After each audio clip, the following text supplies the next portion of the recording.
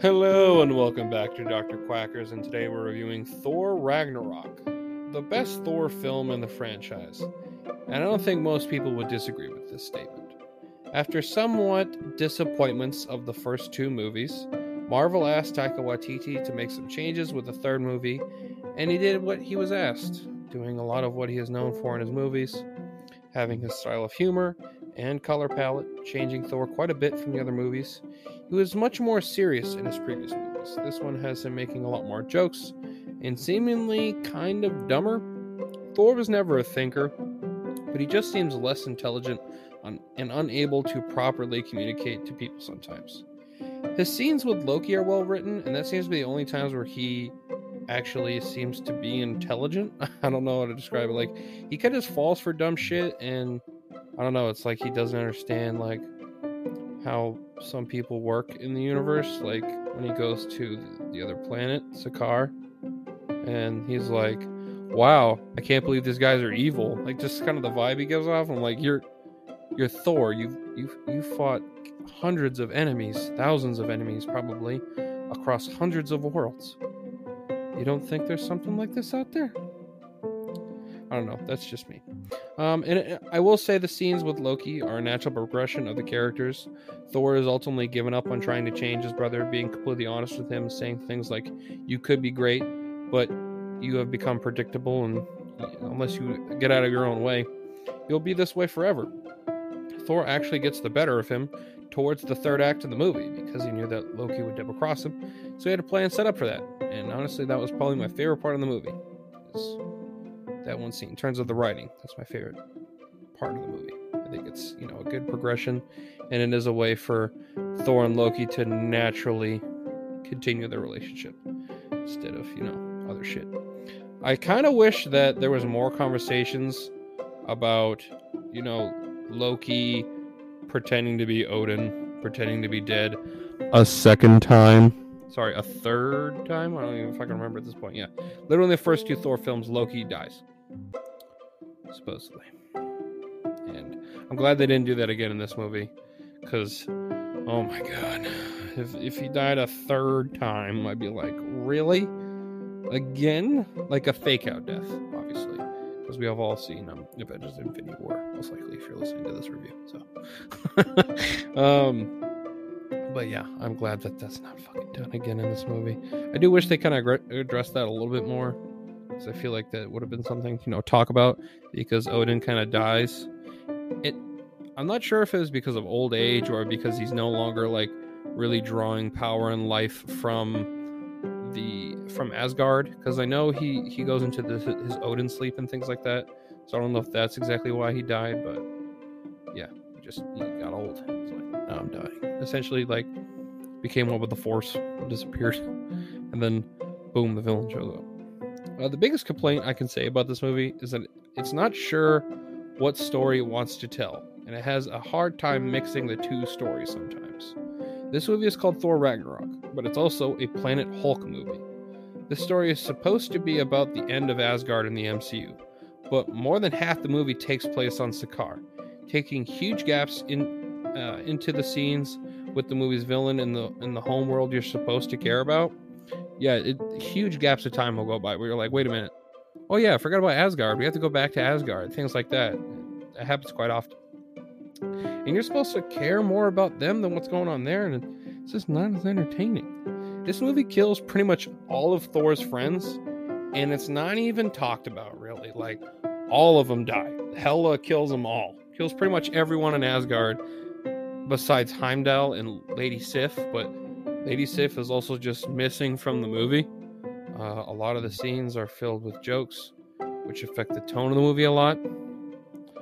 Luckily, a good amount of jokes are funny, and the character dynamics work really well, especially between Thor and Hulk.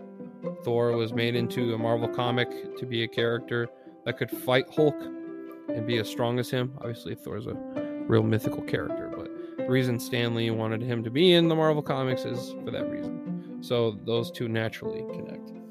But yeah, I just kind of feel like if you're going to have all of Thor's friends die, that should be talked about more, instead of just being like, They're dead. I don't know if it's just because the character sucked and they were like, what if we just kill them? I mean, to be honest, I didn't give a shit they died. So, yeah. I was like, oh, there's that character that was replaced by a different actor in the second one. He's dead. And there's the bearded dude with the axe. He's dead. And that one Asian dude. He's dead. Okay. I don't give a shit. I mean, I like Carl Urban's character much more. He was barely in the movie, and I like him much more than any of those three. Honestly, he's much more memorable, to be honest. He has his two I think it's AR-15s or whatever the fuck he said. I'm pretty sure it's AR-15. They call him, he named them Des and Troy, so because he put them together and they're destroy. I do think that joke's kind of dumb, but at least it's memorable. I'll give him that. I remember that scene, so huzzah. The action is cool. Thor finally discovering that the power of the thunder god was in him, not his hammer. His father's spirit came to him to essentially tell him to use your true power, and then you aren't the god of hammers, so you are the god of thunder, so fucking use it, goddammit. It was really fun to see a rematch between Thor and Hulk. They haven't fought since the first Avengers movie. The fight does get really destructive, which is good because they have the strength of gods, so it should be pretty badass, and I liked it a lot. And to be honest, Thor won. I know that they fake it out and have Hulk knock him out, but Thor won that fight because they cheated. So yeah. Anyway, I like Thor more than Hulk. Anyway, I don't know about you, but I like Thor more. Anyway, Hela's power seems to be throwing swords. I mean, it looks kind of cool, but I mean, she's the god of death, so it might be kind of hard to turn that into something live action. I don't know. So she just makes weapons and throws swords and shit out of her body, and I at least say it's cool. I mean, the helmet shit, she looks cool.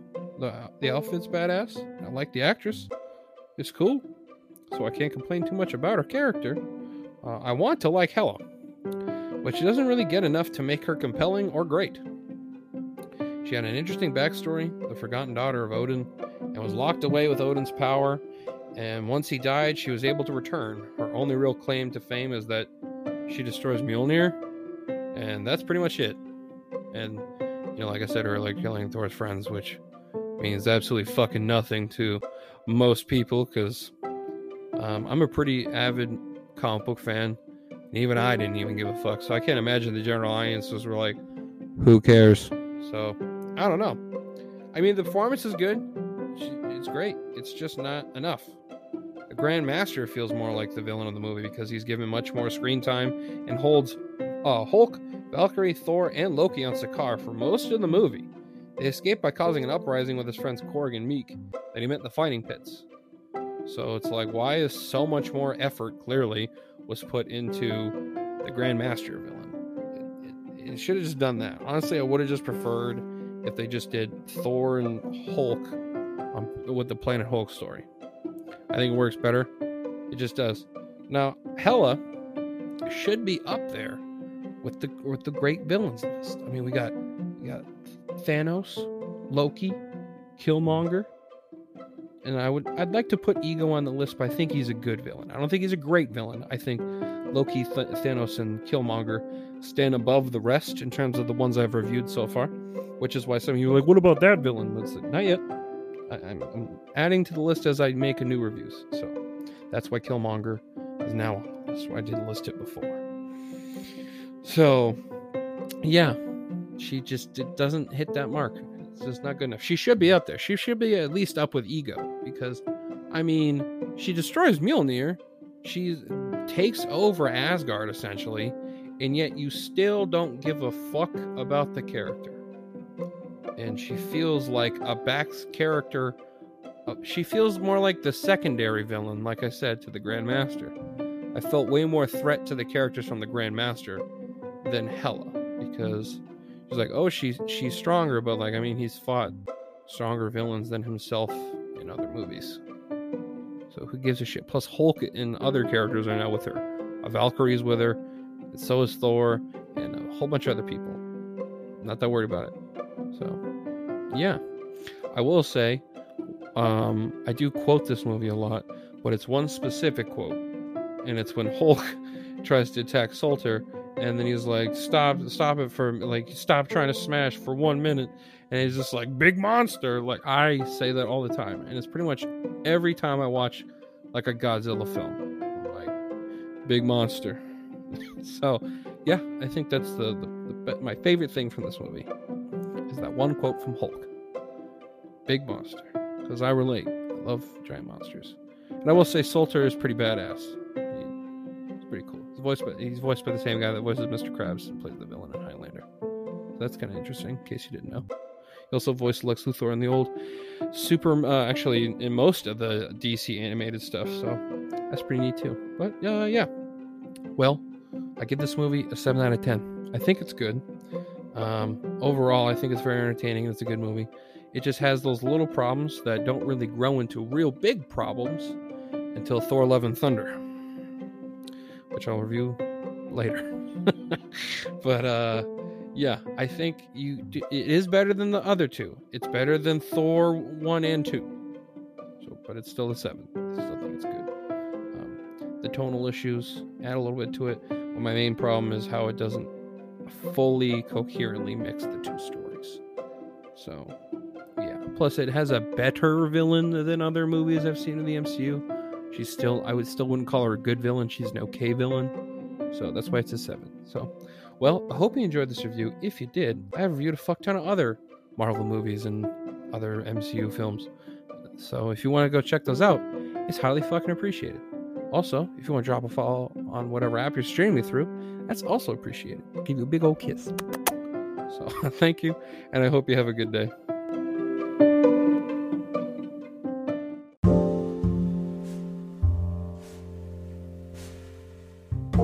Hello, my loyal followers, and today I would like to talk to you about this new and exciting clothing brand, 1033 Industries. They are a group of former law enforcement and military members that are working towards giving back to the community that they are a part of. They feel they are obligated to help those that aren't given the resources they need. Working with non-profit organizations like 22-0 and Disgruntled Vets, they want nothing more than to fulfill whatever the community that they love needs. They don't follow the words of good enough. Due to their strong background and discipline, they strive for excellence in quality goods, having hats, barware, women's and men's clothing, having performance shirts, base shirts, and graphic tees. A great choice for anyone that is proud of what America should stand for and those that have protected and served its people and land. You can find them at www.1033usa.com. along with more information about them and their affiliates. They have given me a discount code to give to you all. Use promo code 1033NATION at the checkout for $5 off your order. And that is all caps. Again, 1033NATION at the checkout for $5 off. Thank you, and please support the show's sponsor by using the discount code. It shows them that I sent you, and I greatly appreciate it, and I hope you have a fantastic day.